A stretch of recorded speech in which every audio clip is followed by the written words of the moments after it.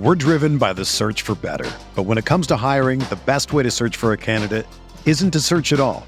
Don't search, match with Indeed. Indeed is your matching and hiring platform with over 350 million global monthly visitors, according to Indeed data, and a matching engine that helps you find quality candidates fast. Ditch the busy work. Use Indeed for scheduling, screening, and messaging so you can connect with candidates faster. Leveraging over 140 million qualifications and preferences every day, Indeed's matching engine is constantly learning from your preferences, so the more you use Indeed, the better it gets. Join more than 3.5 million businesses worldwide that use Indeed to hire great talent fast. And listeners of this show will get a $75 sponsored job credit to get your jobs more visibility at Indeed.com/Blue Wire. Just go to Indeed.com/Blue Wire right now and support our show by saying that you heard about Indeed on this podcast. That's Indeed.com/Blue Wire. Terms and conditions apply. Need to hire? You need Indeed.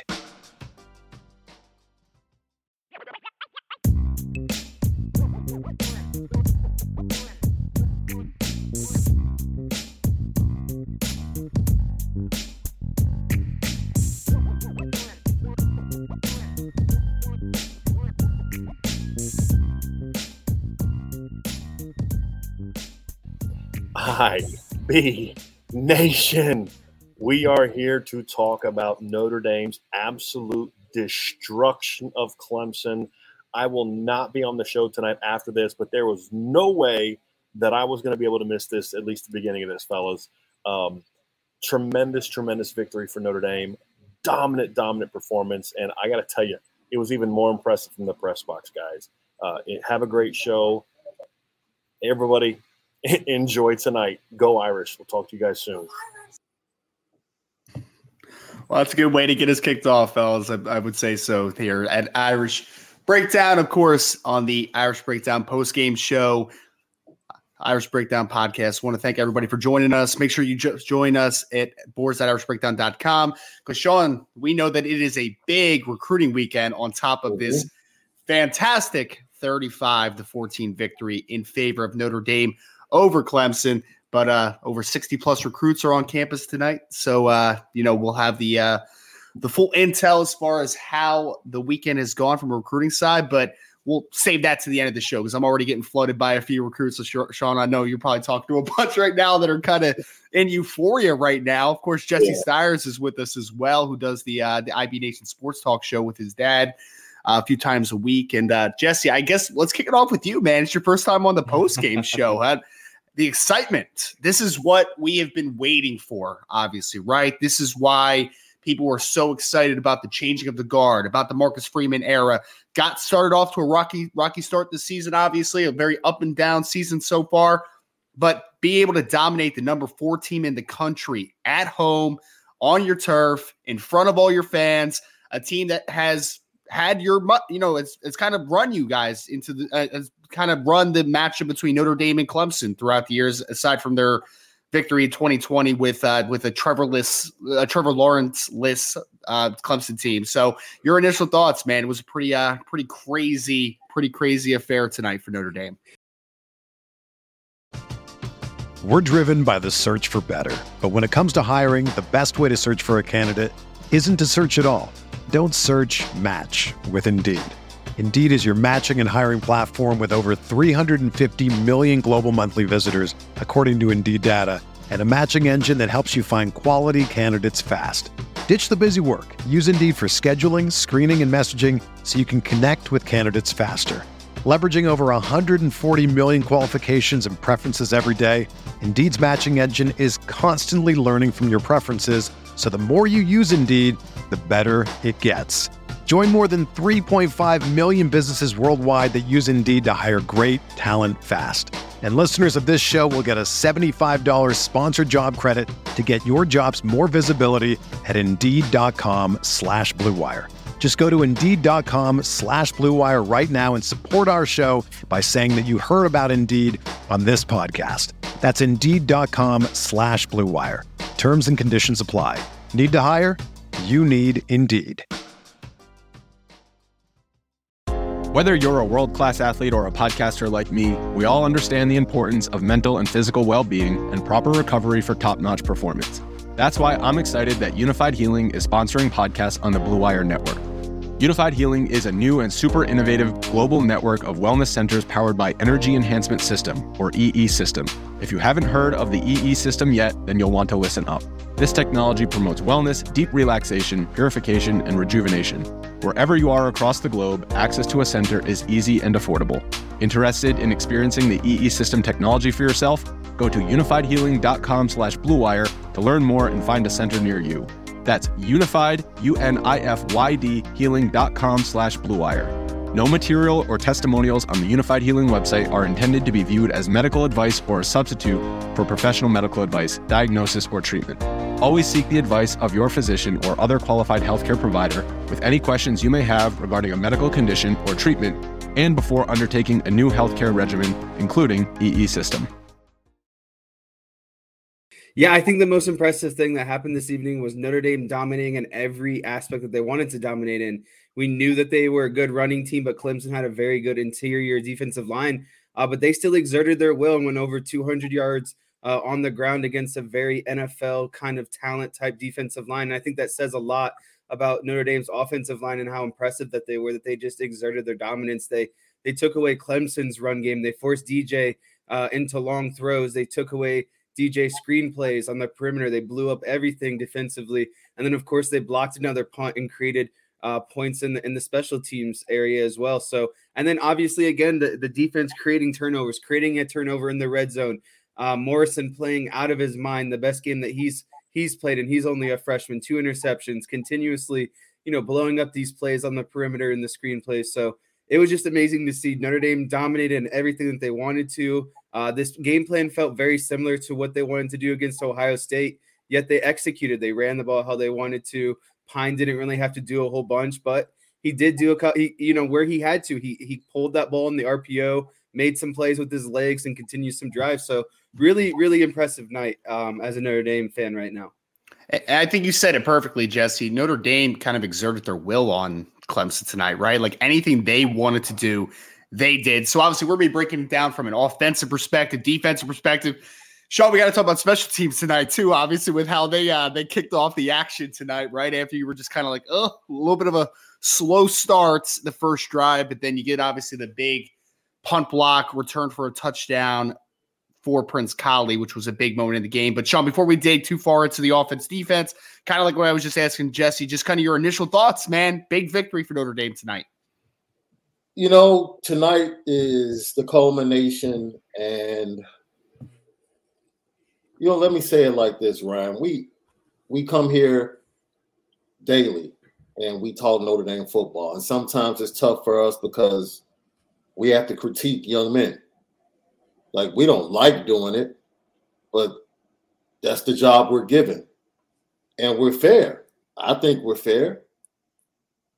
But I'm extremely ecstatic for guys like J.D. Bertrand, Drew Pine, Jared Patterson, who took a hard hit from the fan base after that Marshall game and the way he acted after the game.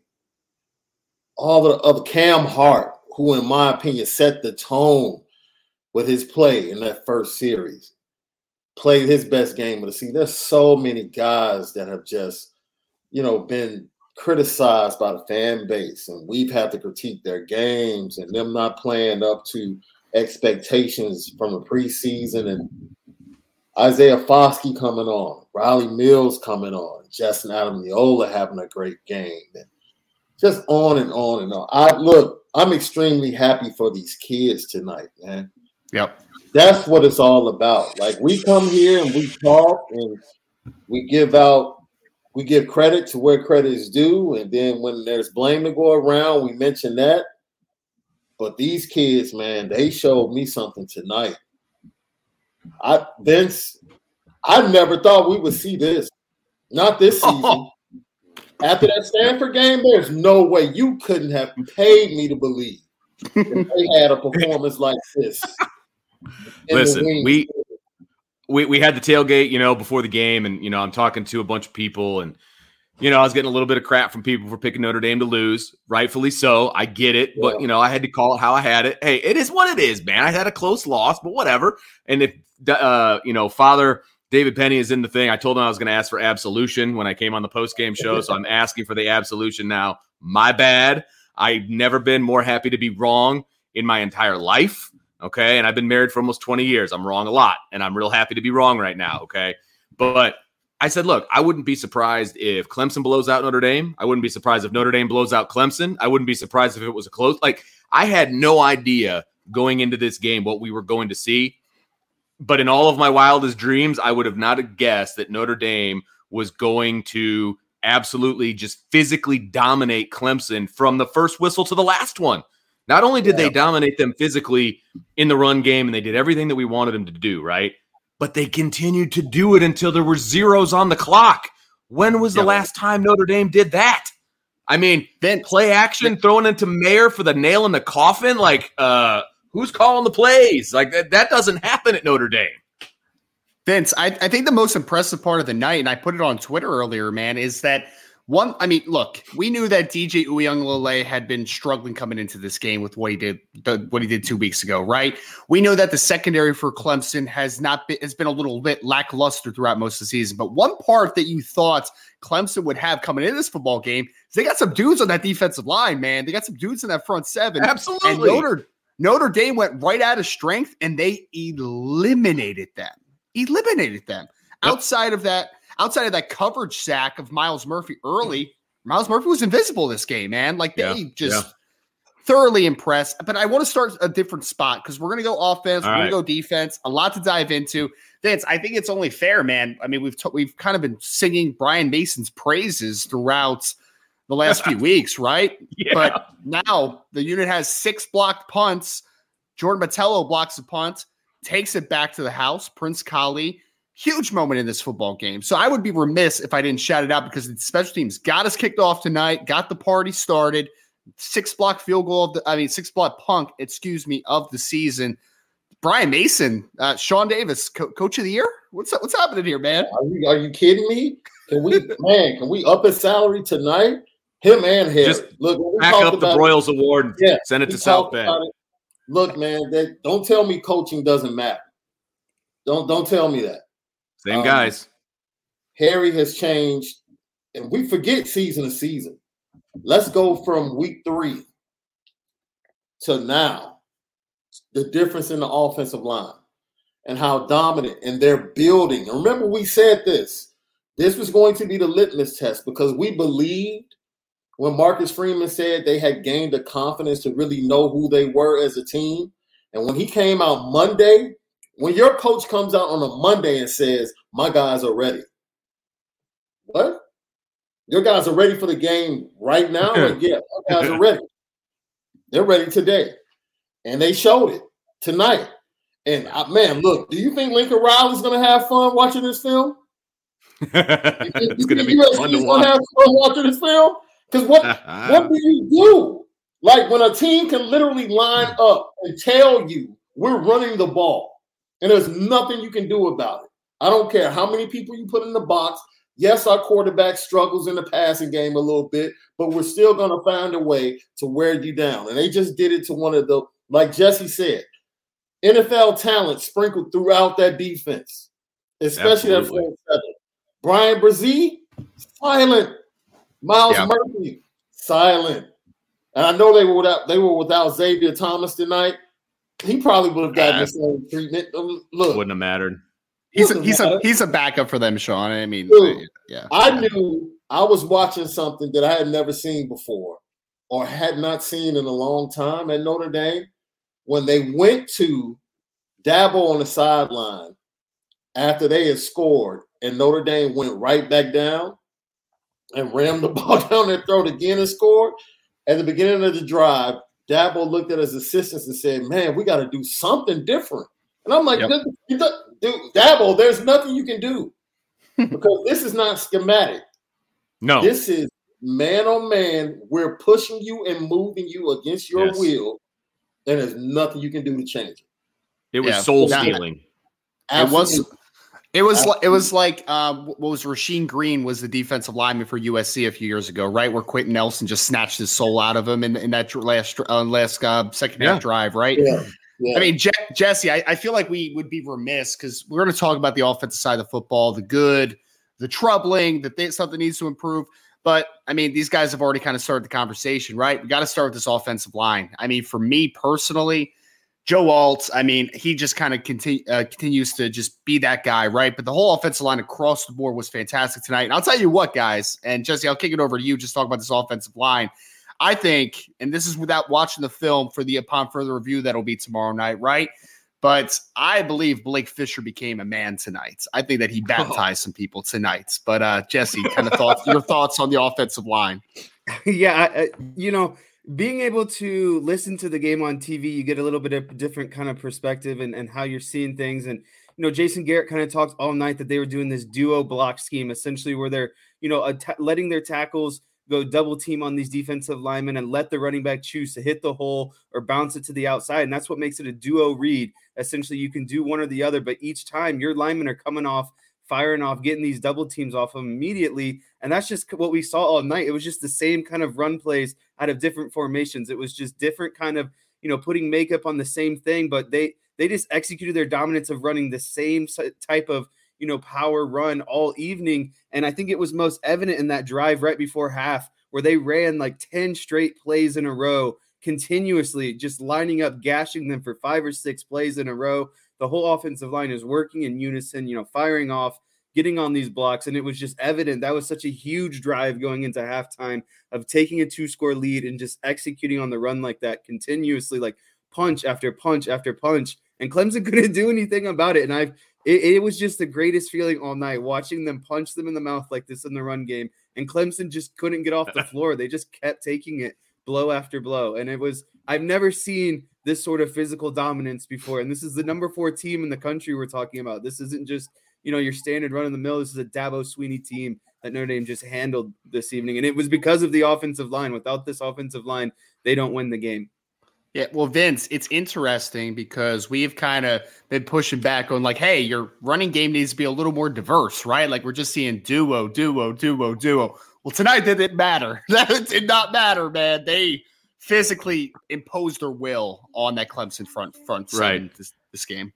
And you can do, they ran some inside and some outside zone. I mean, they did some other things, which was great to see. And I loved, getting Tyree in space. I thought that was, fantastic. Yes, they ran him between the tackles, but that was to give the other 2 guys who each had over 100 yards on the ground, a little bit of a breather, which I have no problem with. And we talked about it in the pregame show that, look, you can run Tyree between the tackles. You just got to soften them up a little bit first, right? And, Notre Dame tenderized that front 7 of Clemson all night long. They softened them up. They did exactly what they needed to do. So I had no problem with that. But yeah, I mean, it was soul stealing. It was amazing. It was anything. If you just like ground and pound football, if you like when a team just absolutely physically dominates another team, then this is the game for you. If you're a Notre Dame fan, like it just, Brian and Sean Stiers, we were in the booth, obviously, and we were in the press box, and we're just laughing and joking. Like it never felt like this game was in doubt. You know what I mean? Yep. Like Notre Dame controlled this game from start to absolute finish. And it was just so much fun to watch. I mean, we're cracking jokes and we're having a great time.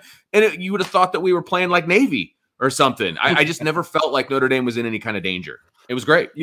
What's crazy to me is Clemson came off the bye week too. They had an extra week to get prepared and healthy. I know it doesn't seem like a lot, but when you get an extra week in these big games and you're allowed to get healthy and you still come out and look like this, what were you preparing for in these 2 weeks? Like you knew Notre Dame was going to run the ball, and that's the whole way that their offense goes. Like if they can't run the ball, they can't really do anything, and they couldn't shut that down worth a crap. And they had 2 weeks to prepare for it. That's what's like kind of crazy. And the tradition goes on. Notre Dame dominates teams after teams coming off the bye week.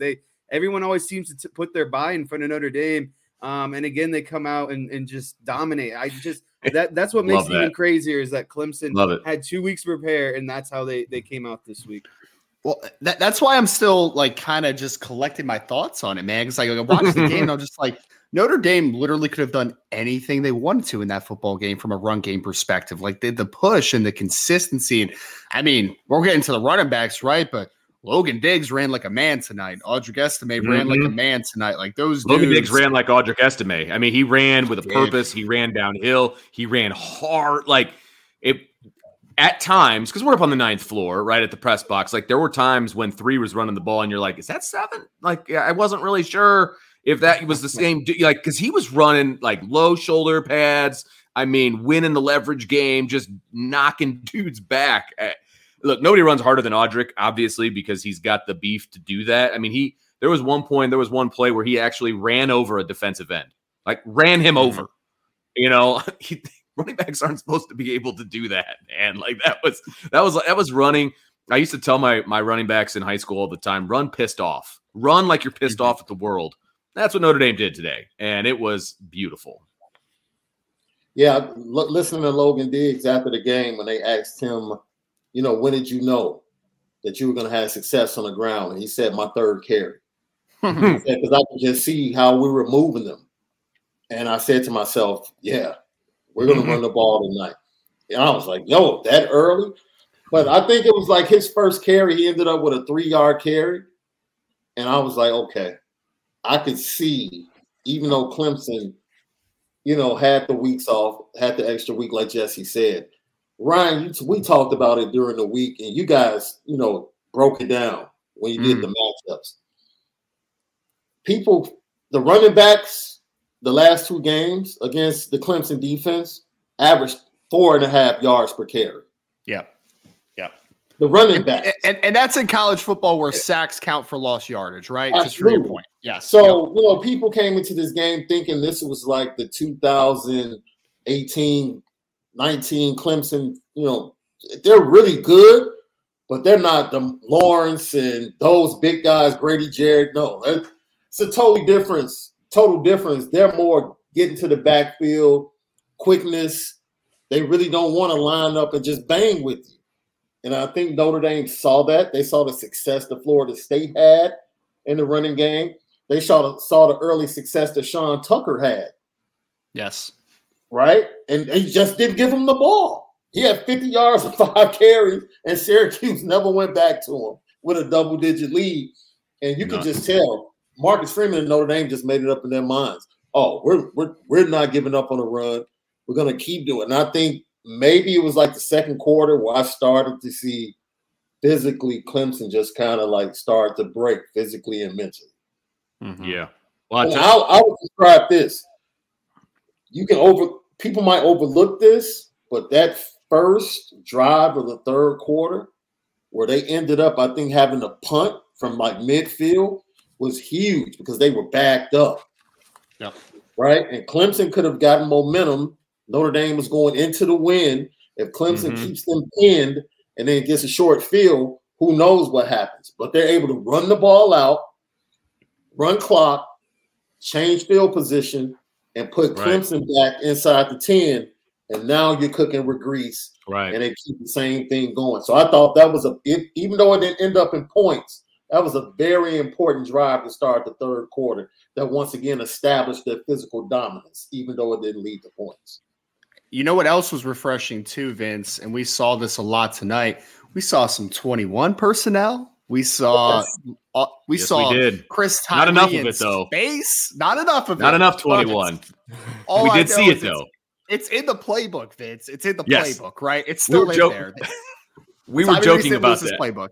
Yeah. No. We were joking about that in the press box because they had a lot of success with 21 personnel. Obviously, that's when they got it out to Tyree and they did some other things. And it was like, they must have been too successful with it. They're not going to come back to that tonight, you know. But they didn't need to, obviously. But every time they run 21, and I guarantee you, Sean Stiers is going to talk about this on Monday or Tuesday when he's back on the show. And he's going to talk about 21 personnel and how, because he was keeping track of all the personnel packages and everything. 21 is successful every time they do it, you know, and they just don't come back to it. It's almost like just a finesse or something situation that they go to. But I'll tell you one other thing that, because people are talking about the electricity in the stadium. It's the loudest of the stadium I've ever heard in person. There's no question about that. And Brian and I on purpose went out and listen to the intros. Now we both almost got blown off of the 9th floor because the wind was so high, but it was incredibly loud. It was incredibly boisterous. I had one of my friends was in the stands and he's like, people haven't sat down the entire game. I'm like, where are you? He's like, I'm in Notre Dame Stadium. I'm like, okay, whatever. The crowd was actually fantastic. And right around the start of the 4th quarter, I looked to my left at the Clemson section. 3/4 of them were gone. I mean, gone. It was almost empty. Never seen that before at Notre Dame Stadium in a big game, ever. So, Vince, they all missed Clemson's last touchdown. It was just the stadium went silent when they scored. Yeah. So it was 35. It was 35-7 in their books. Then we'll leave it there. Pretty much. But, yes, absolutely. Vince, a cool little tidbit, right? I'm not going to disclose the recruits yet because there'll be some articles and some intel on the sports@irishbreakdown.com. But asking about the atmosphere, Sean, you got from one, it was indescribable. Truly was electric. Had from another recruits, I'm in awe. What an incredible performance. Had from another recruits, who's a important one for Notre Dame. We'll just leave it at that. Said insane atmosphere, the craziest game I have ever been to. So there is a lot of happy people behind the scenes, folks, not only from the coaching perspective, and we didn't even talk about the coaches. We'll probably have to talk about the coaches and go back around here in a little bit here, right? But there's just so much excitement, obviously, in the air. Coaches, players on the team, people rushing the field, which is bananas. You talk about the recruits. I mean, this is one of those games, man, that we've talked about. For Notre Dame to get to where they want to go, they have to beat these types of teams, right? The teams that have been on the mountaintop for the last decade. Like, this is the type of game, right? Try not to backtrack to a all-encompassing, a little bit more of a macro view, because we want to get micro here, right, with the things that we really liked. But I will say this. I thought that the blocking, because we just talked about the offensive line being the backbone of this game, the running game, obviously – crazy thing, and I just keep thinking about this, Vince, is that all the running backs that we saw tonight can all be back in 2023, which is absolutely absurd. But we'll talk about that, obviously, in the future. But, Sean, blocking across the board, man, like this wasn't just an offensive line effort, right? I saw Jayden Thomas blocking his butt off. I saw the wide receivers in general blocking their butts off. I thought Michael Mayer, for the second straight game, blocked incredibly well. Right? So you have the tight ends blocking, wide receivers. I think the biggest thing, and this is where I want to open this conversation to, but before you do, we had over 2,000 people in here. We should start hitting that like button, by the way, folks. But it's easy when things aren't going early for people to just kind of sit back and say, woe is me, or not show belief. But guys, Marcus Freeman and his staff got this team to buy in tonight. Boy, did they. Taking on this type of team in a home stadium where you haven't been playing your best football this year, and you punch this type of team in the mouth. I mean, all encompassing for a second, Sean. That's impressive of this coaching staff to get this team prepared and to this level. And we thought they would. We had our doubts, based upon certain things, but incrementally, week to week, we saw changes being made. And whether it was Marcus Freeman saying something or whether it was the coordinator saying something. And then something happened in that Syracuse game. Marcus Freeman seemed to take full accountability and responsibility for things and take much more control on the sidelines. And he was even more demonstrative tonight, especially when it came to the hit on Drew Pine in the first half. I'm shocked he didn't get a flag thrown on the way he was going at the refs. So, well, he did kind of. They threw the sideline warning. That was direct. That was directly at Marcus Freeman. But rightfully so. Rightfully so, though, right? Because that was the targeting that was reviewed and never called targeting. Like, well, it should have, at very least, it should have been a roughing the passer. Like, at the very least, yeah. And I mean, let's be honest. Both the targeting review. Sorry to cut you off, Sean. I apologize. Both of the targeting reviews should have been targeting on both sides. Henderson should have been gone and Trotter should have been gone, in my opinion. Both of those were terrible non-calls. But look, it just goes to show the direction of the program, which is why we were all hopeful during the week of how this game would go. not so much because of Clemson. We've been saying it for weeks. Every game from this point on is about Notre Dame and how they play. If they play up to their level, they will be successful. And you see tonight, they don't need Drew Pine to be extra special. They didn't tonight. Don't. That's why what Marcus Freeman said this week was people overlooked it. But when he said it, I said, this team is there. He said, we're the team we need to be today, but we're not the team that we're going to be. He understands where the program needs to be from a talent standpoint to be a national championship contender, but he has gotten this team to a point to be able to beat good teams the way they need to beat them now. Yep. He's not sitting there complaining about his quarterback room. He leaves that up to us. Right. He's not complaining about it. He said, I have to figure out a way to win with these guys, and we can do it. And everybody is bought in. Look, he didn't have the best performance tonight, but you darn right I was happy for Drew Pine. That's a huge win. That's a huge win for the kid. Huge win on his resume. He deserves it. Happy he got the touchdown at the end of the game to Michael Mayer. Like I said at the start, tonight it's all about the kids. It's all about the kids, the coaches, the program. You can see the evidence of the work that they put in. You can see their confidence. You can see their resiliency. You can see everything, man. You got performances from leaders, seniors, freshmen becoming stars right before our eyes. Like everything that you could want to see on one of the biggest recruiting nights. What do we say all week, Ryan? We can talk about text messages, calls. There's nothing better than the product on the field in recruiting. Mm-hmm. You want to make an impact in recruiting? Put the product on the field. No That's doubt. for itself. That was the greatest thing that could happen. And it's bigger. We'll talk about this and go in depth and the intel piece, and we'll probably talk about it Monday, Ryan. It goes beyond the players that were there. Yep. There were guys at home watching that might have been saying, oh, it's like, you know what? Man. It's impressive. It was big. Yeah. This is huge. Sean, I think I said it in the recruiting breakdown I did for the Saturday morning show, the countdown to kickoff show. Mm-hmm. I said that you want to actualize it, right? Like you see the vision, you hear the vision, but until you can really be there and feel it and know it's real, right? Like that's actualizing something. And I feel like that's what you did from the recruiting side tonight, right? Like all the Christopher Joneses of the world and all these great players that we have been kind of highlighting all week, Carson Hobbs, all these guys.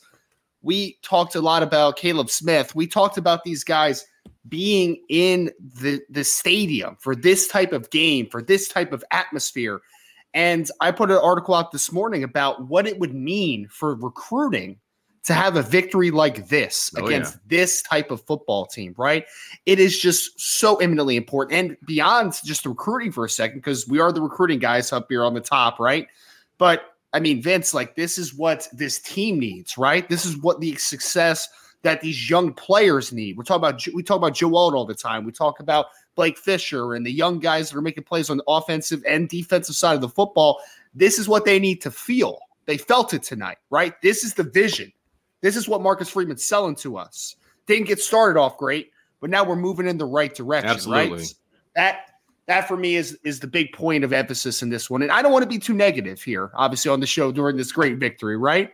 So let's just leave it like this. And we can talk about it if you guys want to talk about it. But offensive line dominate the football game. Running backs continue to show that they are the X factors of this offense. Shout out to Michael Mayer, who, although only had 5 targets of the night, caught a touchdown and really did the dirty work in this type of football game. There are still things that need to get better. There's no doubt, right? The passing game is still not where you need it to be on a week-to-week basis to beat any team any given Saturday. It's not. Needed to be better. I mean, your leading wide receiver in this football game, I believe, was Jane Thomas with 3 catches for 15 yards. Like, that's an issue, right? That's an issue. quarterback is still an issue. There's no doubt. But today, it was good enough to beat the number 4 team in the country. Mm-hmm. So let's not dwell on that too much. We'll be talking about that upon further review. We'll be talking about what's next for those units next week. Let's get into defense. And I mean, over 2,200 people in here. Again, hit that like button. Throw me a Go Irish in the chat, man. Can we get a little pumped up in here? Come on. We get it a little bit. All right. So defensive-wise, Jesse, I'm going to start with you, man. How can we not start with Tobias Merriweather? How can we not do it? The secondary in general. How can we not do it? Fantastic tonight. 2 interceptions for Benjamin. Or did I say Tobias? My yeah, bad. he sure did. Other star freshman. He could probably play defense too. I mean, he'd be a heck of a safety, we're being honest. Right. Benjamin Morrison, 2 interceptions on the night, pick 6 on the second of the night. I mean, he looked fantastic, man. Run support, getting off of blocks, making tackles. They could not get on top of him, working down the vertical element of the field. They tried. They couldn't make it happen. Could not make it happen. Forcing turnovers. Secondary is where we need to start tonight, Jesse, because they were balling tonight.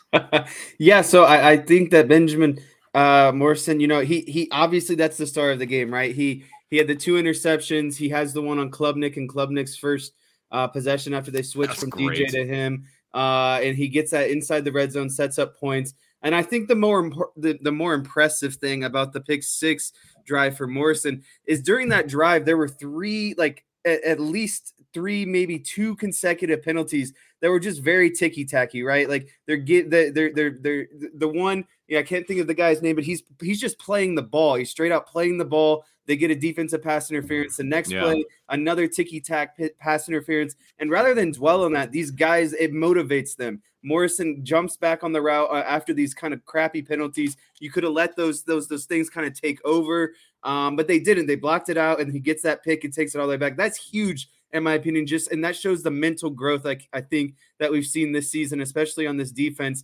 And again, they did things. Morrison, I have his name written down so many times. I don't understand why teams want to go after him. Like they go after him deep in coverage, and he continuously shows that that's not going to work. And then the screens on the outside, Morrison's blowing up. I just don't understand why these teams continuously think he's the guy to test when he's the guy that's making all the plays right now. And then, you throw in Bracey on the blitzes on 3rd down, blowing up the quarterback. Just Bracey had another great game tonight. So I just thought Notre Dame did a really great job in the secondary, obviously Morrison, and they did a good job of getting, setting up Clemson in these 3rd and longs, the tackles for losses, the blown up plays on blitzes. Like it was a combined defensive effort. And when you put teams, specifically Clemson, in these 3rd and longs, it allows your secondary to do a lot of great things. And that's kind of what we saw tonight. Yep. I think it's really well said. And I mean, it was just because you mentioned so many different players, right, Jesse? Like that was the impact. Like we're going to talk about Benjamin Morrison a ton, and I wish Brian Driscoll could be on the show right now, but there's some. The internet is back in our neighborhood, issues. So there's a chance once he gets home, he might jump in. So let's hope. Let's hope. I do have to throw out some love to my buddy Ed, who is like, "Hey man, just come over to my house and do the show." So I'm trying not to wake everybody up in his house, but here I am. I couldn't not be on this show. Like if they lost, I'd be like, no internet at my house. Dang it. Can't do the post-game show. But, there is no way I wasn't going to be on this show. I mean, are you kidding me? So I'm hoping Brian can jump on. He was going to do some work at the stadium and then drive out. I got here pretty quick because, half the stadium was on the field. So there wasn't as much traffic, which was pretty great. But, I mean, it was the secondary for Notre Dame. The only thing that worries me, and I don't know, maybe they just took him out because it was towards the end of the game or whatever, but I thought I saw Brandon Joseph limping a little bit. Maybe that was my imagination. Hopefully he's not injured for a long period of time because you still need him returning punts. You still need his leadership back there at safety.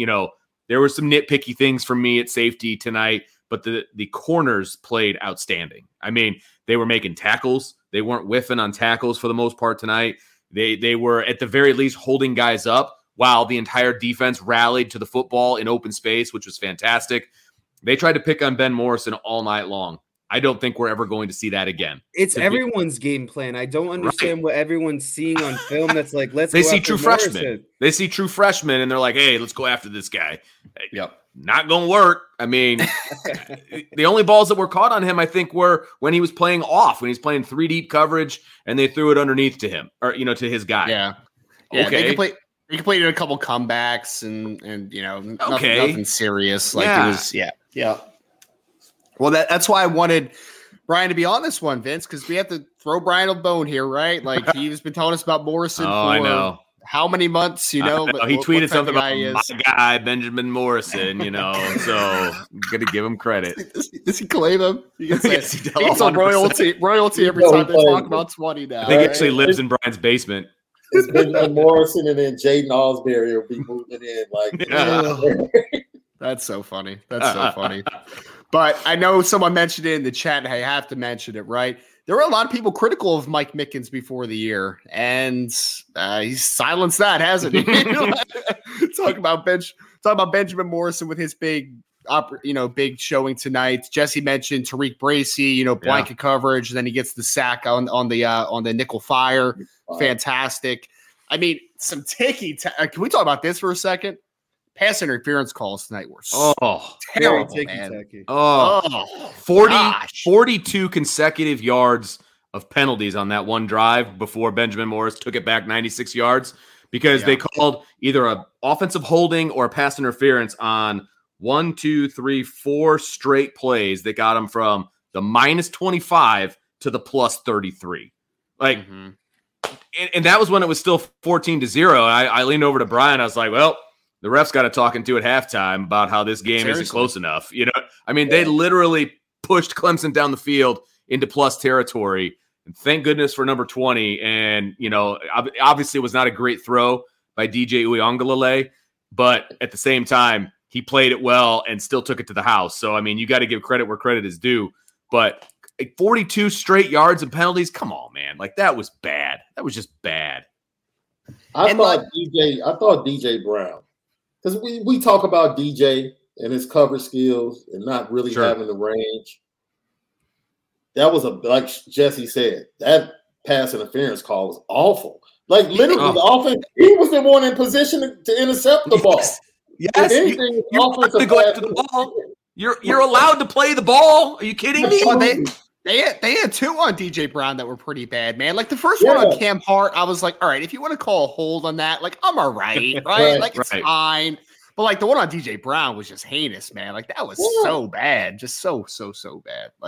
There was some things tonight that I was just kind of shaking my head at. Those penalties, the Clemson putting in Cade Klubnik in for that one series and then being like, nope, come back. You're good. Come back on the bench. I'm all right. But didn't it feel somebody in the chat said it. That felt desperate. That move felt desperate to me at that time.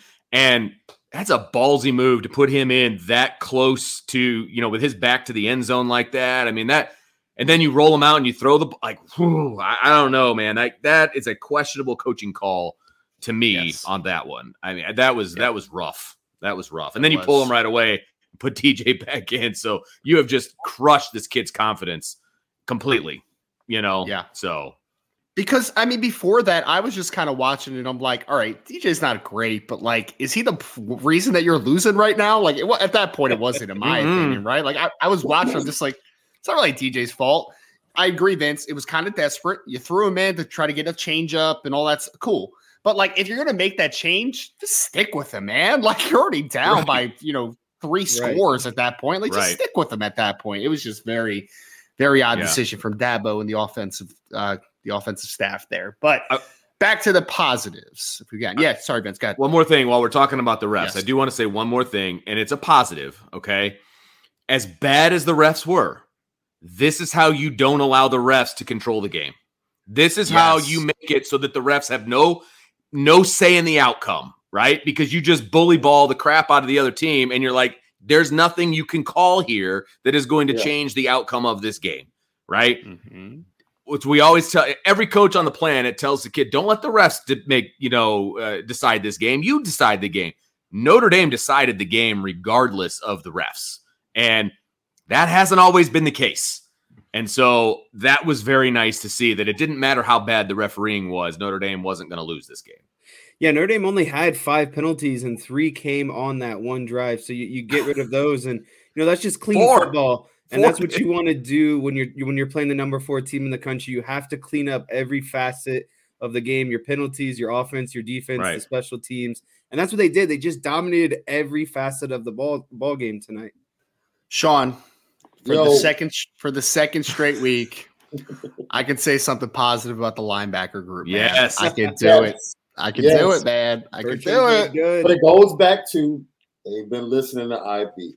They have, man. You've been begging for them to activate these guys and stop allowing them just to think and react. No, either bring them straight downhill and let them play, or send them somewhere. And that's what they did all night. Yep. All night.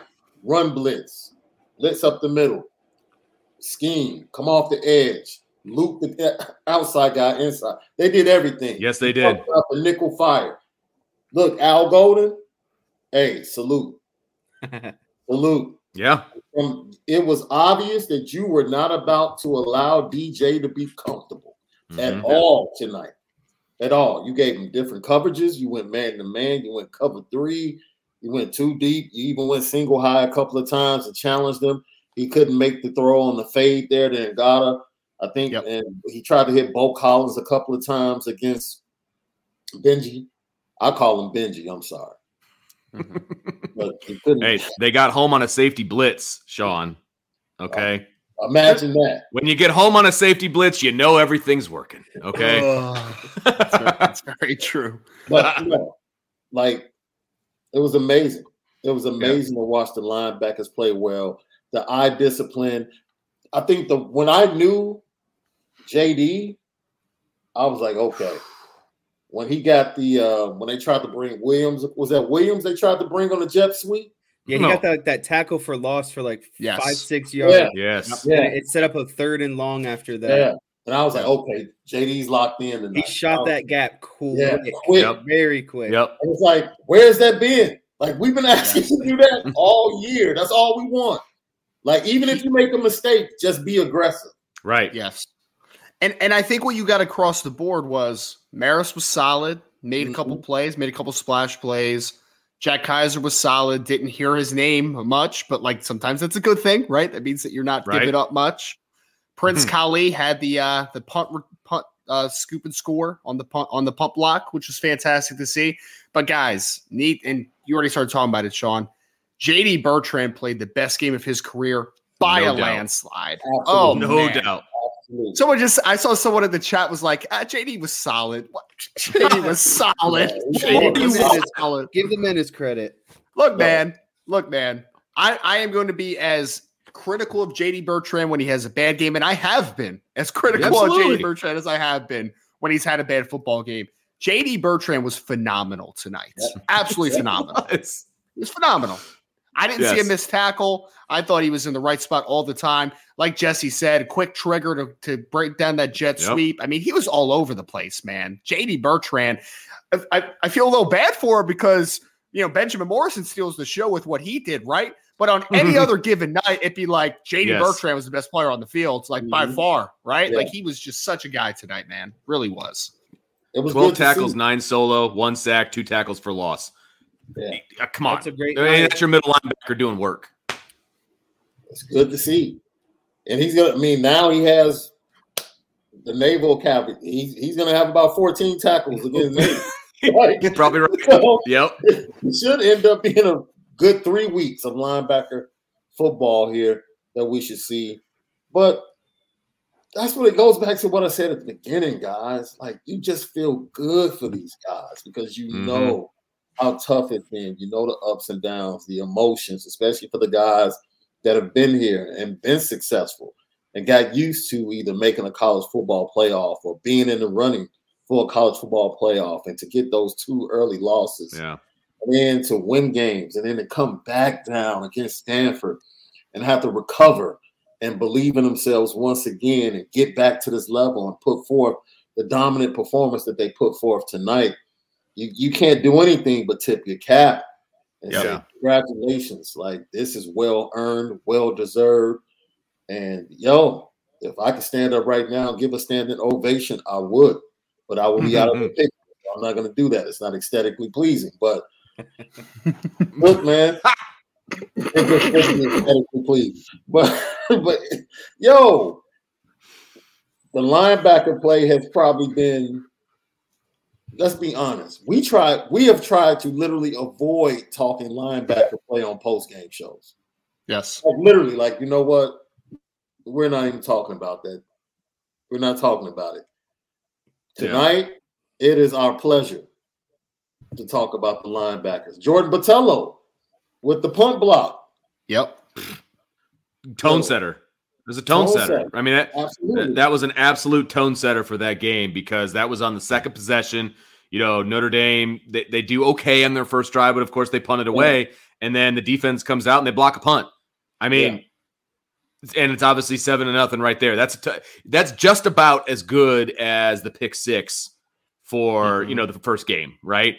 Or the first play of the game last week. I mean, that was a freaking tone setter, and it was fantastic. And, you know, credit to Sean Stiers for this one. During the pregame show, he said Notre Dame has won 26 consecutive ACC regular season games going into this one. I didn't know the 27 was coming, but I tell you what, number 27, nobody can – there's no but after this game. There's no, well, they did win, but – because that's what was said after 2020 against Clemson, right? There was no Trevor Lawrence. There was no, you know, the three guys that were missing on defense. It was a good win, but, right? There's no but after this one. Notre Dame dominated Clemson. They didn't have to go to double overtime to beat a depleted Clemson team. They beat them from the first whistle of the game, and it was never in doubt. There's no but after this game. Notre Dame dominated the number 4 team in the country, period. Yeah. And we talked about this one yesterday, Vince, and I said something very similar. There's no asterisk next to this game, right? Like there's nothing. They had all their guys. They're healthy, about as healthy as you can be in the sport of football. Notre Dame took it to the number 4 team in the country, physically dominate them, right? So, defensive line-wise, I guess if we're going there, we talked about linebackers a little bit. So defensive line-wise, Isaiah Foskey had a big sack in this football game. Felt like DJ early on in this football game for me, guys, when I was watching, I feel like he was uncomfortable settling in the pocket, right? Like I feel like there was a little bit of trash that he was kind of trying to work through, and his process was getting sped up, especially early on in this football game. Like immediately, you saw a lot of some cheap stuff right before halftime with Jason Adebolola. I don't know if you guys saw that cheap shot by Walker Parks. Well, Jason was very confident in his play at that point. Yes. And at the end of – because they sacked DJ, obviously, on the last play of the first half, right? And Jason was very confident in that play, and he was letting Clemson know about it, right? Which I have no problem with whatsoever. And he tripped the trigger of the Clemson kid, and he pushed Jason. Jason went flying back. I mean, it was pretty fantastic. And look, I give Notre Dame a lot of credit. They didn't jump in and start anything. But, you know, they went and got Jason, and they went to the tunnel, and they just went and started hyping up the crowd as they were exiting, you know, through the tunnel, which was freaking great. I mean, that was, again, it was another tone setter going into halftime because Notre Dame dominated the first half, which was fantastic. You know, we're all wondering, can they continue to dominate in the second half? And they go into the locker room just fired up, and they got the crowd fired up. I haven't seen the crowd like this ever. And after every kickoff, right, that went down towards the student section. So when they were kicking to the north, the entire kick team would run into the end zone, run in front of the student section, and just get them all hyped up. That doesn't happen in Notre Dame Stadium ever. I don't think people understand that. It never happens. And it was so good to see. It was so good. It was that actual home field advantage. And for the 100th straight week, I feel like the interior defensive line doesn't get enough credit for the job that they did. Right.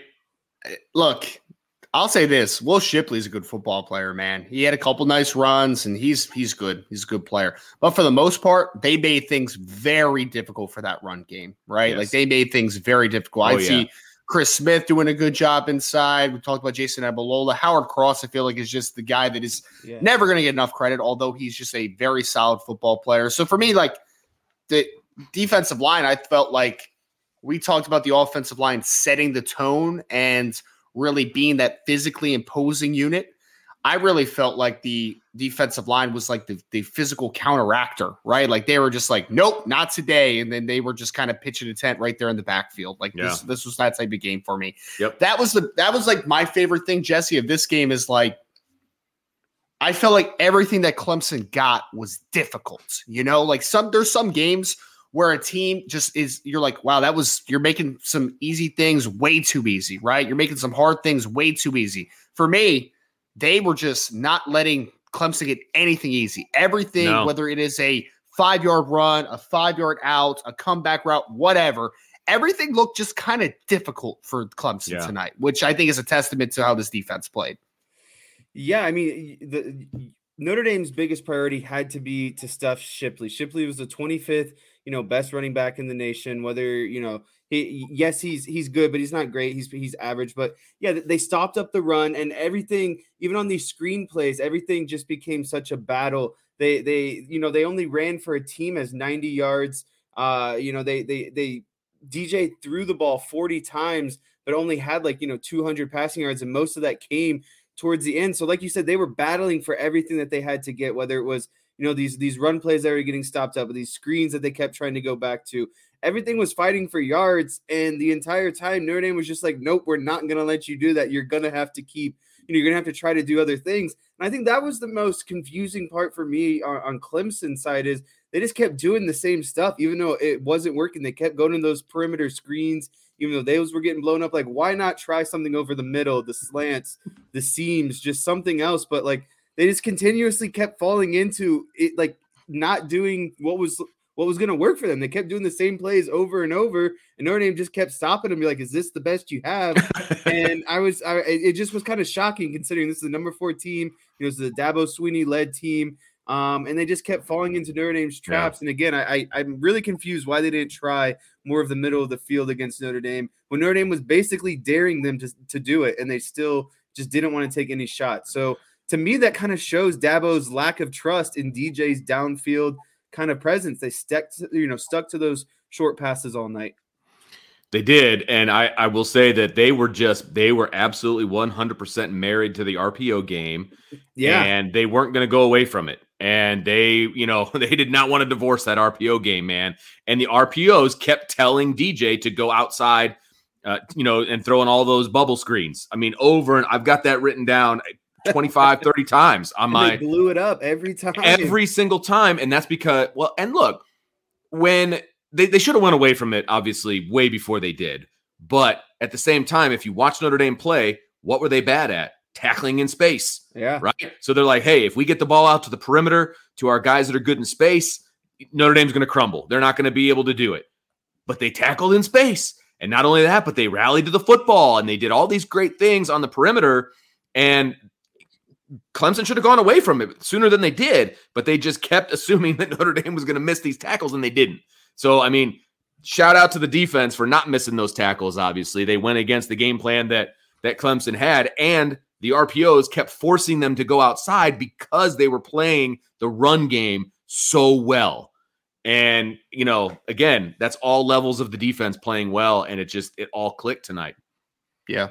And I mean, a quick shout out to Al Golden, because I feel like there was I don't think that he got too exotic from a coverage perspective, right? Like, I think that he just went like, my dudes are going to be dudes tonight. And I'm going to play off, man. I'm going to play it. It's on. I'm going to make them try to beat me down the field, because we know that what they have, right? They have Joseph Ngata, Bo Collins. They're bigger wide receivers that are win down the football field, vertical guys with their catch point stuff, right? That wasn't a recipe for success against them. And defensively, I mean, I think that, Sean, you said it perfectly, right? They were aggressive on the second level. Like, let's get downhill. Let's give them some different pressure looks. There was a lot of great stuff, I think, in this football game from a defensive game plan perspective of being creative in certain areas, but not being overly creative on all three levels. Because sometimes when you try to get too creative, that kind of works against each other, right? Like, because you're trying to do a little bit too much. I thought there was a great balance during this game of, hey, part of our guys are just going to eliminate some dudes that we know that we have the advantage over defensive line-wise and linebacker-wise. We're going to give them a little bit of different areas of kind of movement up front and on the second level. And I feel like they took advantage of that aggressiveness with the pressure they were able to create. Hey, Brian. What's up, guys? Man? Welcome the to the internet's show. back, Vince. I know, right? Of course, I get all settled in at my buddy's house down the street, and our internet's back. But that's okay. Welcome to the show, sir. What did I miss? You guys talking about anything, or? I mean, Anything we were going kind on? of trading recipes and things like that. Okay. But Okay. Has it worn off for y'all yet? No. Nope. Like, I know y'all covered this, but I was talking to my dad. I can't believe how physically dominant this game was, guys. Like, and this was, I'll say this was the most complete performance I've seen from, meaning like they dominated in every single phase of the game: offense, special teams, defense. Clemson knew they were going to try to block the punt, and they still couldn't stop them from blocking punts. Got one, almost got two, actually. Didn't they get two? Yeah. Looked like they had a second, and then almost blocked two others. Defense dominated, offense dominated, and they did the one thing I didn't think they could do: line up, and Clemson knew exactly what was coming, and there wasn't a dang thing they can do about it. Jesse picked the right show to jump on too, man. Like, where was he when we were talking about Marshall and Stanford? You know what I mean? Like, seriously, he gets to jump in when they beat number 4 by 21. And it wasn't that close. Yeah, it wasn't. It wasn't. It really wasn't. It was. That's okay. Most of the Clemson fans that were there in person missed the last touchdown anyway. So they missed the last couple touchdowns. They were out. They bounced early. Yes, they did. They bounced What early. was I was interested, guys. You guys were there because there was a lot of chatter on social media about the number of Clemson fans that were going to be in the stadium, and people were upset and thought it might affect the atmosphere or it might not be as loud as they needed to be. Vince, I think you pointed out it was one of the loudest games you've been to in a while. But I don't know, go back when you guys get a chance to watch the TV copy. Okay. Marcus Freeman was like, man, stone face in the tunnel. I remember when he came out for the Syracuse game, he took a deep breath. He just took a deep breath like, okay, here we go. Tonight, it was just like he was just standing there like, yo, let's go kick that. Let's go do this. And I think his team took on his persona this week. Yeah. And you saw it. Like, I thought it was strange for a coach to say on a Monday, we're ready. My team is ready. Yeah.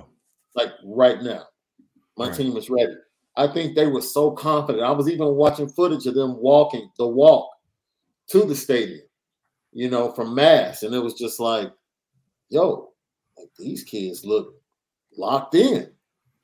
Like, people are trying to slap their hands and they're like, man, later for that. About to take care of business. And it was like, man, and to see it like manifest itself, I don't think any of us expected this. No. None of us expected this.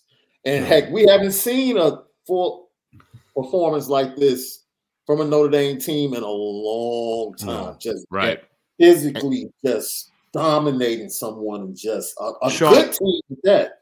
Sean, I'm going to say something that some of these guys aren't going to be able to quite maybe appreciate because they're younger. Vince, you will. So I'm old now. We've seen Notre Dame be a really physical football team in the past, right? Yeah. This reminded me of a vintage late 80s, early 90s Notre Dame team. I'm serious. Yeah. Where they didn't throw the ball a whole lot, but the pass game was there when you needed it. Sure. Your quarterback didn't make a lot of plays in the game with his arm, but he made some clutch plays with his arm. But not just the physicality guys, but Sean, I think you just nailed it. It wasn't just they played physical; they played with. Swagger. Oh yeah, right. Like they played like we're the baddest dudes in the building tonight. I don't care if you're number 4. I don't care if you've won 2 titles in the last 6-7 years. We don't care that you're this. We don't care that you're that. This is our house, and you're about to catch one. And like Vince looked at me on the first series of the game, right? Notre Dame didn't go down and score, but Vince looks at me and he goes, they are pushing them off the line. Like, guys, it was immediate. And I'm going to tell you something right now. I don't know if you guys covered this, and I'm sure you did, but that could have been way worse. Yes. Like, there was a lot of – I mean, again, it's kind of like last week, Sean, when we did the show. It was like, man, there's a lot of stuff that has been there before that was still there. You know, Drew missed Mitchell Evans on an inside poster on a double post play. You know, there was stuff like that where you kind of really felt like, boy, there's some stuff there, but they cleaned up a lot of it. It was cleaned up more than it was last week, but it's like, man, they could have hung a couple more on them. If this doesn't happen, I mean, the refs gifted them a score with this one of the worst officiated games I've ever seen in my life.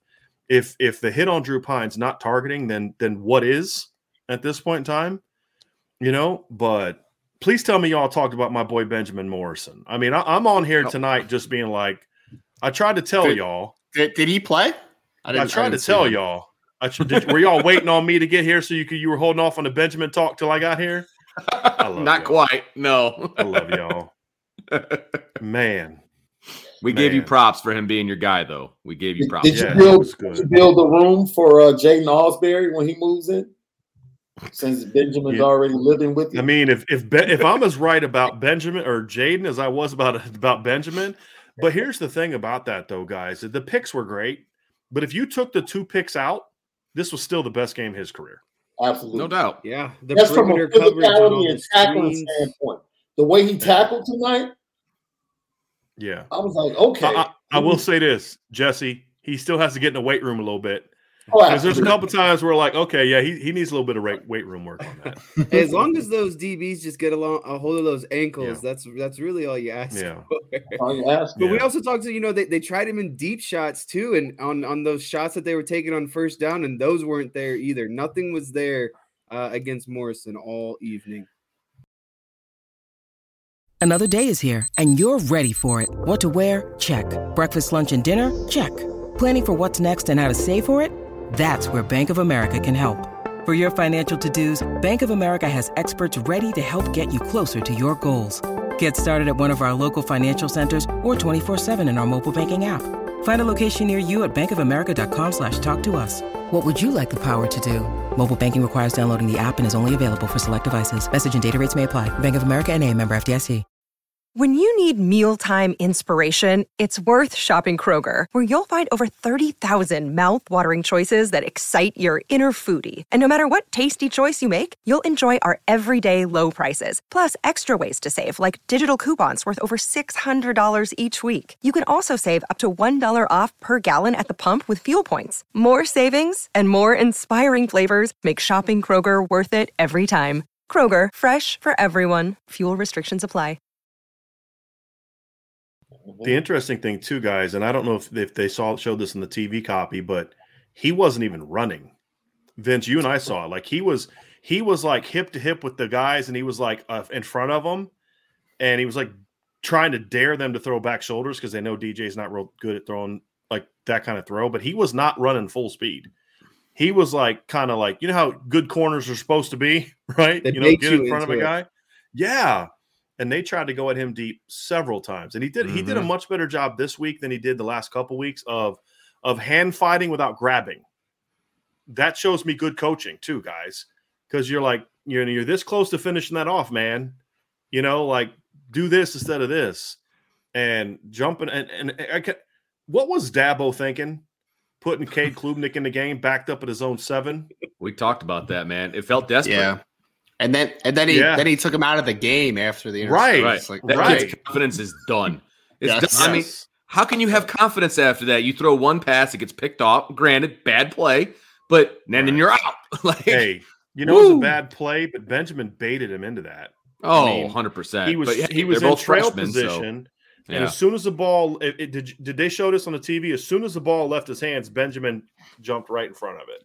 Yeah, like it was phenomenal. There was good in-your-face pressure too. That threw off Klubnik on that throw. I can't remember who it was, but I think Justin it was Adamiola. It was Justin Adamiola was the guy in his face.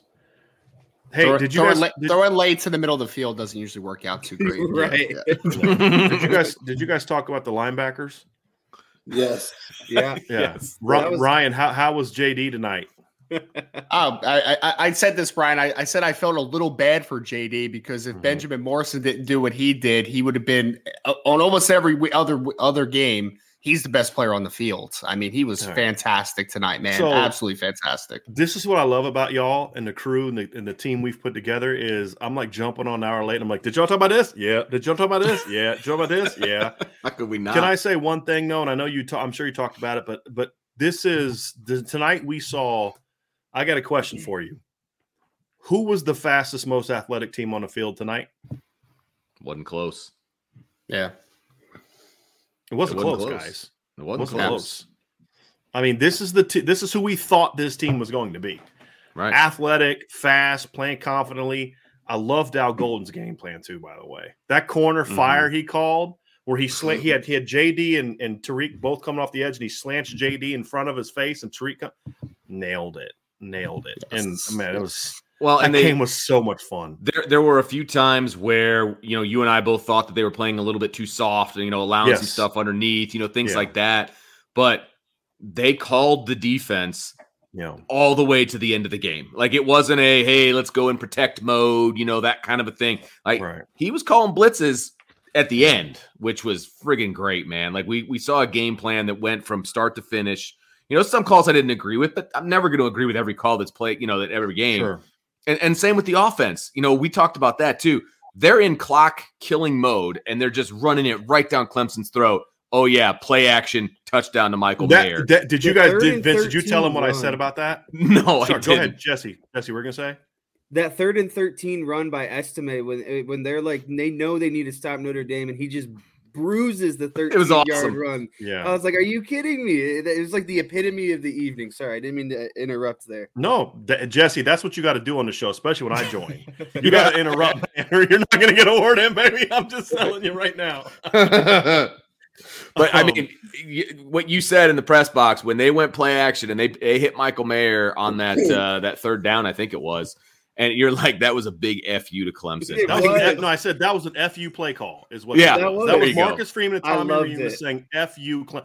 Notre Dame, and not in a disrespectful way, but like as a nail in the coffin way. Get out of our Notre stadium. Dame. Yes, exactly. You're not. We run this conference. We don't even need to play but 4 games in this league to let everybody know we're the best team in the conference. Simple as fact. That was a FU call. And that was a call that basically said, your dynasty is now officially over. Mm-hmm. The last team to rush for this many yards against Notre Dame, against Clemson, had a dude at quarterback, Sean. I'm not sure if you've heard of this kid. Oh, what's his name? He's from Florida. He played at Louisville. Oh, won a Heisman a couple years ago. Did he wear number 8? Yeah, I think so. Played for Bobby Petrino. Maybe. He plays with Kyle Hamilton on Sundays. Plays for what's that NFL team in Baltimore? The Baltimore Browns. Lamar Jackson. That was the last team to rush for this many yards against Clemson. And and they threw for what, 86, 85, 86, something like that. Yeah. Hey, can I say something about Drew Pine? I know you guys talk about this, but I want to say it. The kid really jump into Drew Pine very much, so this will be a good segue. Yeah. So obviously, there's still stuff he's got to clean up. I mean, it was a crazy wind. He missed a couple reads, but that kid showed incredible toughness tonight. Like they were hitting him hard, including 2 shots that I thought there was twice they hit him where I was like, that's got to be a personal foul. If the one wasn't targeting, he took 2 steps after Drew threw it and hit him in the face. And he got up and I almost think they kind of like pissed him off. And I wonder if that's maybe if that kind of if that was kind of like maybe part of the reason they threw that pass late. But the thing too is, guys, I think we also saw something tonight. In the past, what was it, 21-0 at the end of the 3rd quarter, right? Mm-hmm. In the past, that game would have ended 21-7 or 28-14. But Absolutely. Marcus Freeman's team said, no, we're not done. We're playing 60 minutes of football tonight. And, man, and Sean, I don't know how much – I mean, maybe they didn't show tonight, but he was incredibly intense on the sidelines tonight. Not like yelling and screaming, just intense. getting on her. There was one play, Vince is like, he's just he won't get off the field. Like he's just standing like there's no get back coach at Notre Dame. He did not leave he did not stop harassing the ref until they took that call to review on Pine, and it was great to see that he was standing in his ground. He took the penalties. He was still getting mad at him after taking the sideline warning. Exactly. I feel like he kind of negated Dabo's influence, because you guys remember in 2020, whenever Dabo felt like they missed a call, he'd then go yell at the refs, and then they'd make that call the next play. Mm-hmm. I felt like they were kind of a little bit like, I don't want to even mess with this guy right now. That was a very interesting performance. But to your point, Sean, earlier, the team took that personality on. That's how the team played tonight. They played with that kind of FU. Agreed. We're Notre Dame. And Sean, you talked about it. It was after the Syracuse. I think it was the Syracuse game. You talked about it. We saw the team take on Marcus Freeman's personality, and tonight was the culmination of that. And my thought is, if this team can learn how to throw the football, who stops this offense? Right. Yo, because it's the worst type of offense to have to face. Yeah. As a defense, because it takes you, and you guys break down film way more than I do. But, you have your system, you have your things that you love to call and you want to put your guys in. But when a team can just physically just manhandle you, none of that matters. Like, you can blitz, you're going to run into me. Like, you're running into this big body. And when you run into me, I'm winning.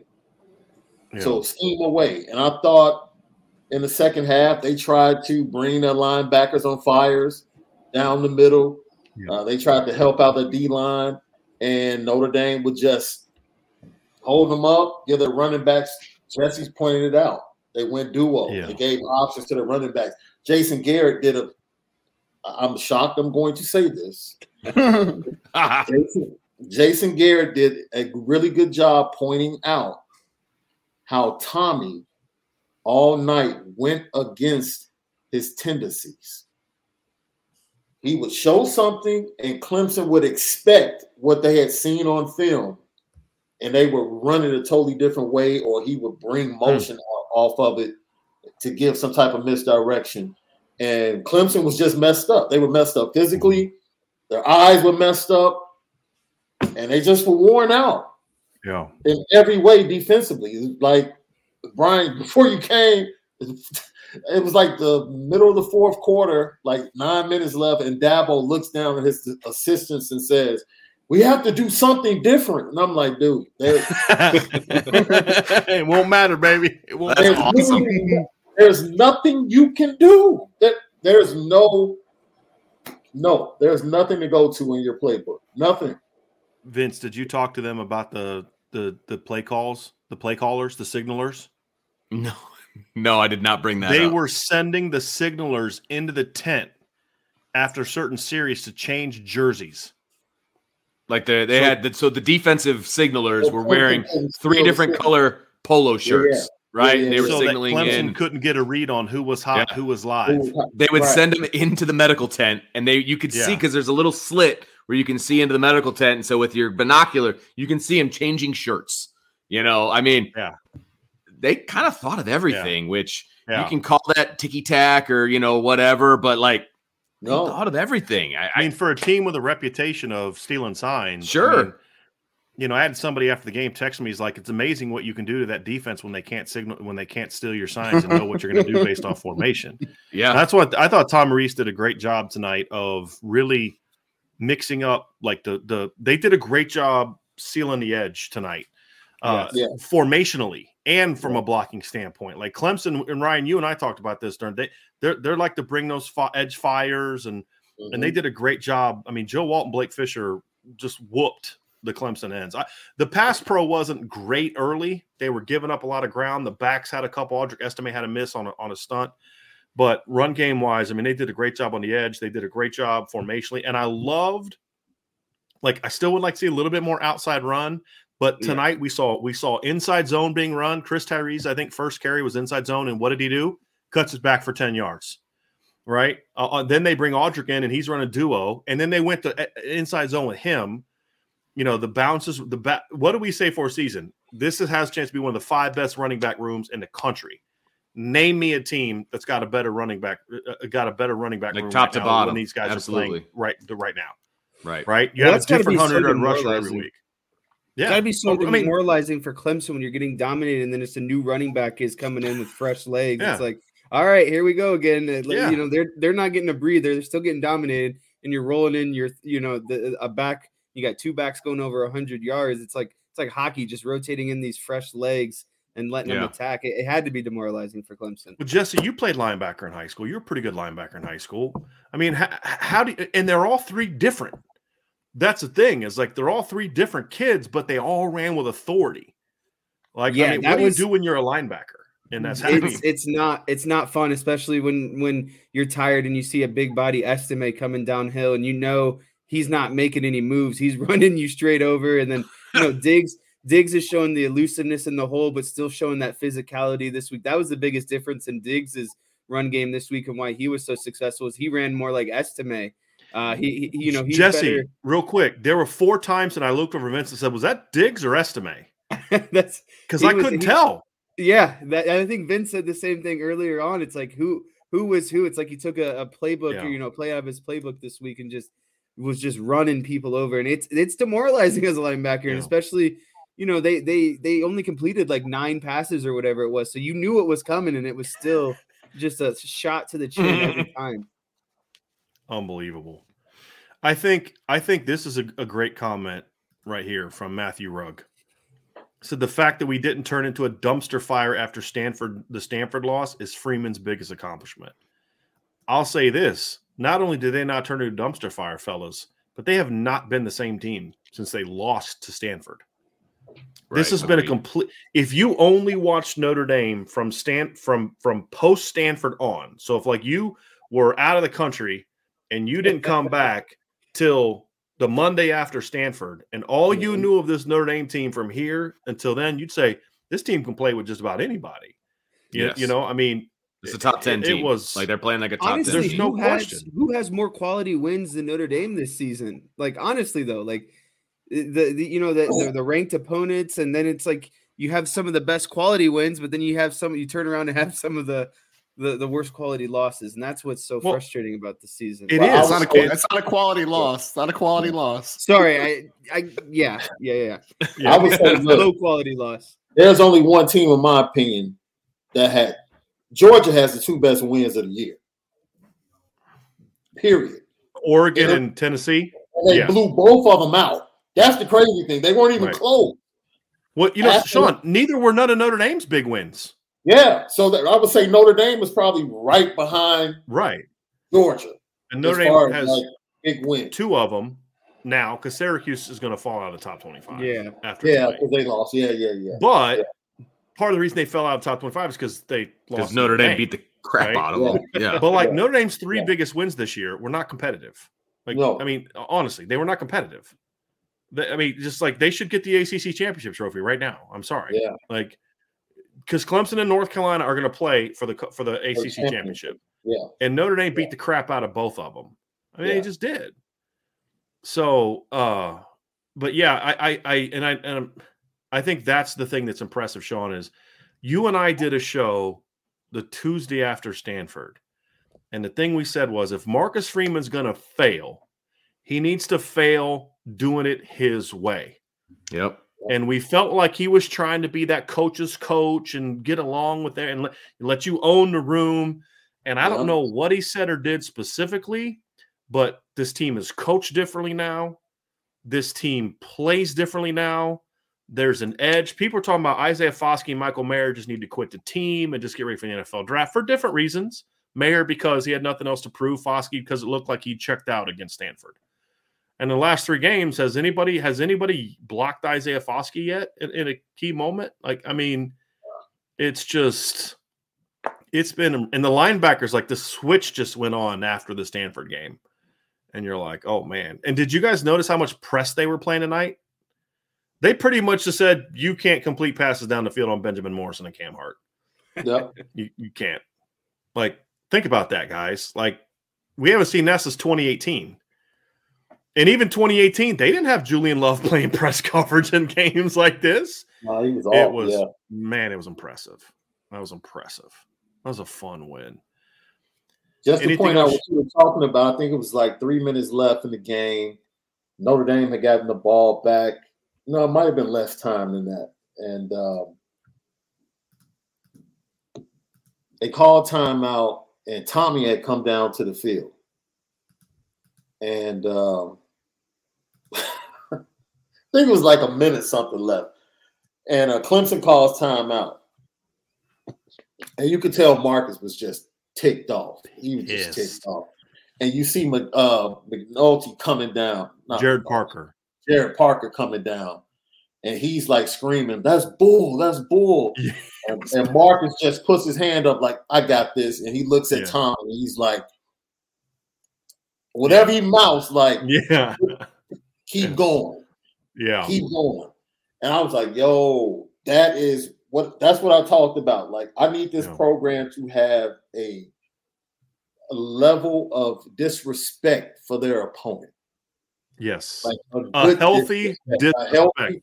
A healthy disrespect for their opponents. Like, dude, we respect you. That's what drives our preparation. But when we come on this field, we're coming on this field to kick your tail. Mm-hmm. Here, that's it. That's it. Physically. And we're not stopping until we take the last knee and the clock runs out.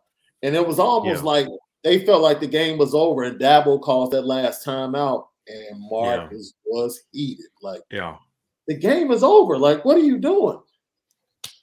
Pour it on him. Get another first down. Run it up. Leave no doubt. Leave no doubt. Yeah. And Estimate gets that last first down. It's like, okay. Yeah. This is an incredible night, man. This might be like top 5, one of my best Notre Dame.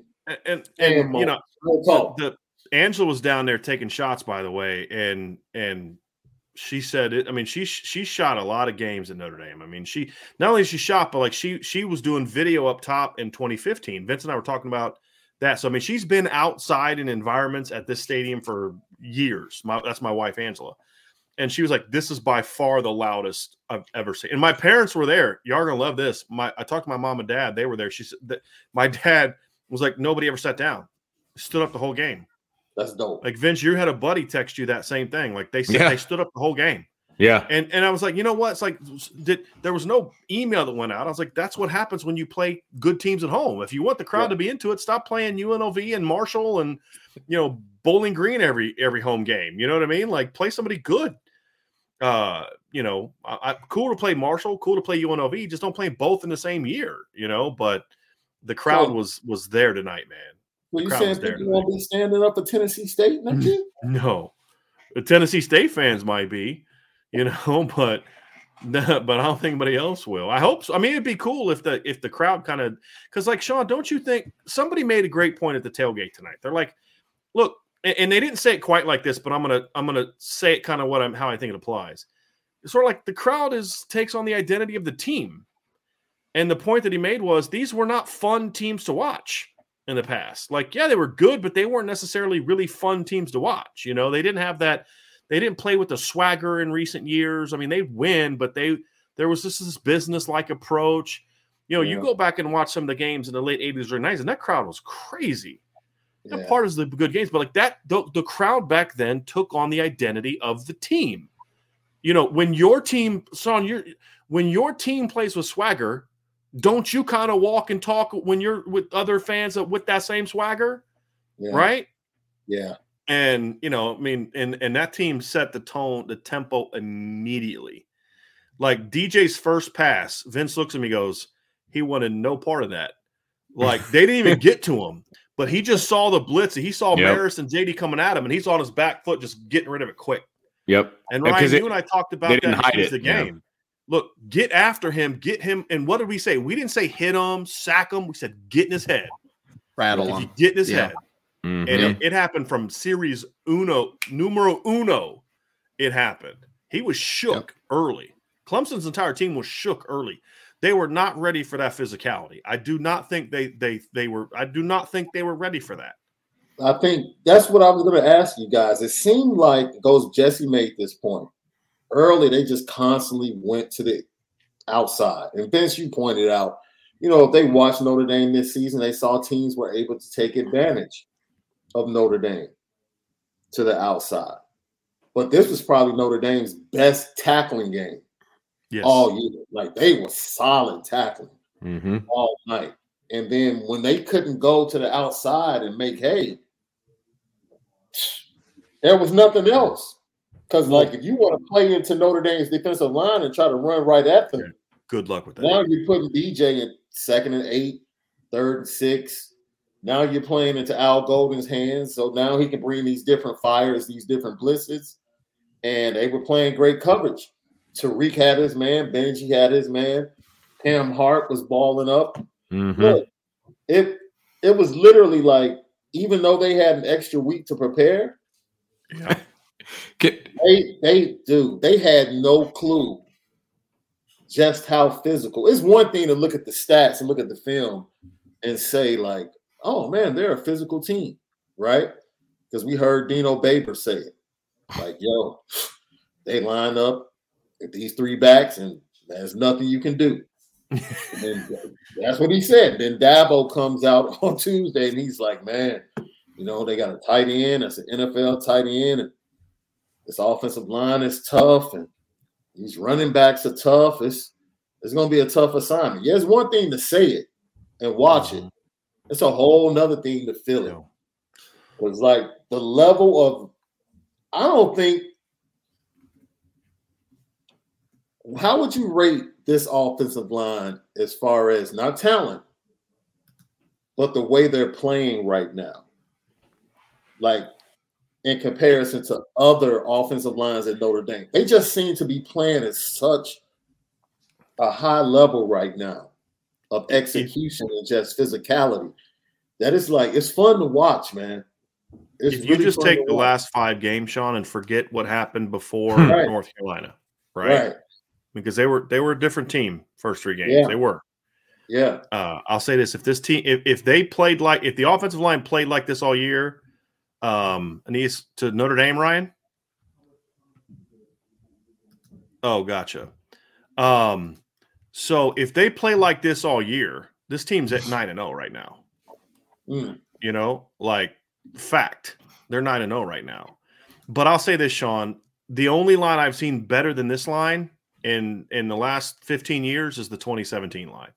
Like, for a stretch, like the stretch from even from BC to Wake Forest, that line was filthy, right? Because that's the only other line I've seen since Lou Holtz was coach that could say, you know what's coming, we know what's coming, the people in the stands know what's coming, the people videoing the game know what's coming, the people at home just told me, y'all know what's coming, and there's not a dang thing you can do about it. But that's been this O-line to this game and last week. That team had the best guard I've ever seen in college football. That's true. Yeah. Right?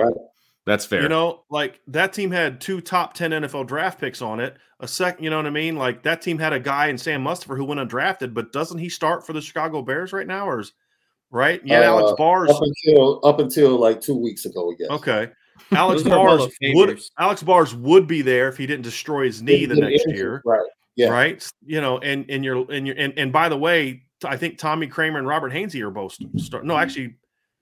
Tommy Kramer and Robert Hainsey are both starters in the NFL right now, right? I know Hainsey is. Is Kramer starting for the Lions still? He did last year.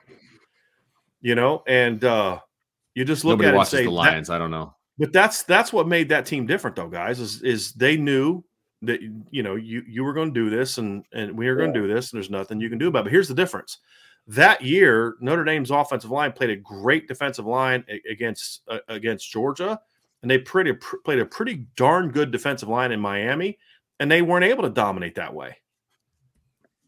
The NC State game they did, but this is the game where you looked at it and said, this is a really talented offensive line or defensive line. Like, Ryan's talked about this, Ryan. If the medicals check out, Brescia and Miles Murphy are both first-round picks, right? KJ Henry's what? Late day 2, early day 3, right? Day 3, yeah. Rook's a guy that could Ryan talked about if Rook comes out, he might get drafted. Justin Maskell could probably make an NFL team. and they pushed them around like they were Syracuse's undersized guys.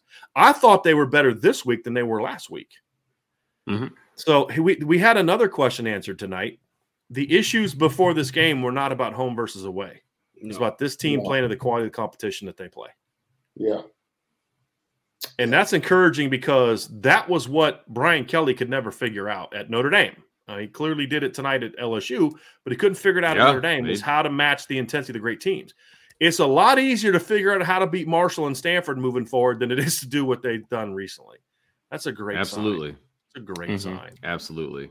Hey, Ryan, guys, I would let's say, get into this. Yeah, go ahead, Ryan. I was just going to say one point that we made early in the show is, and I look forward to watching the film on this, but I felt like this was a game where Blake Fisher became a man in this football game. I just kept seeing him I felt like every big run, it was like him just collapsing someone. I can't just down wait to block watch the film. Yeah.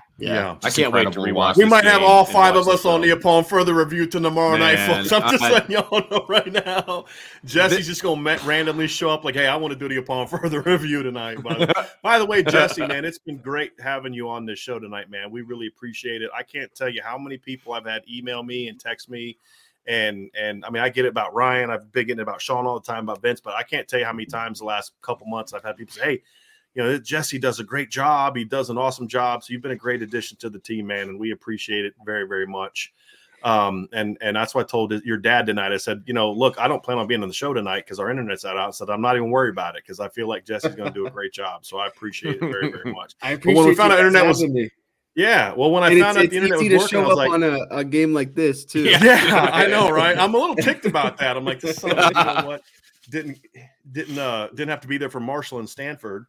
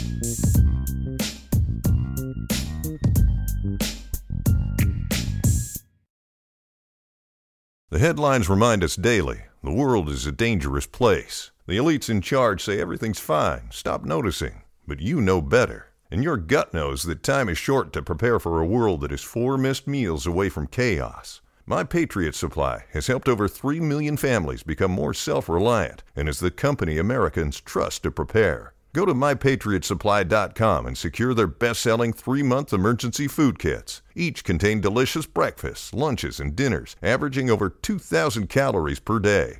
Secure at least 1 food kit for each family member.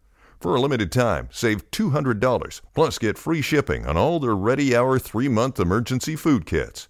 You're not ready if it's not Ready Hour Foods. My Patriot Supply also has solar power generators, water filtration units, biomass stoves, heirloom seeds, and critical survival gear. Shop MyPatriotSupply.com today. MyPatriotSupply.com.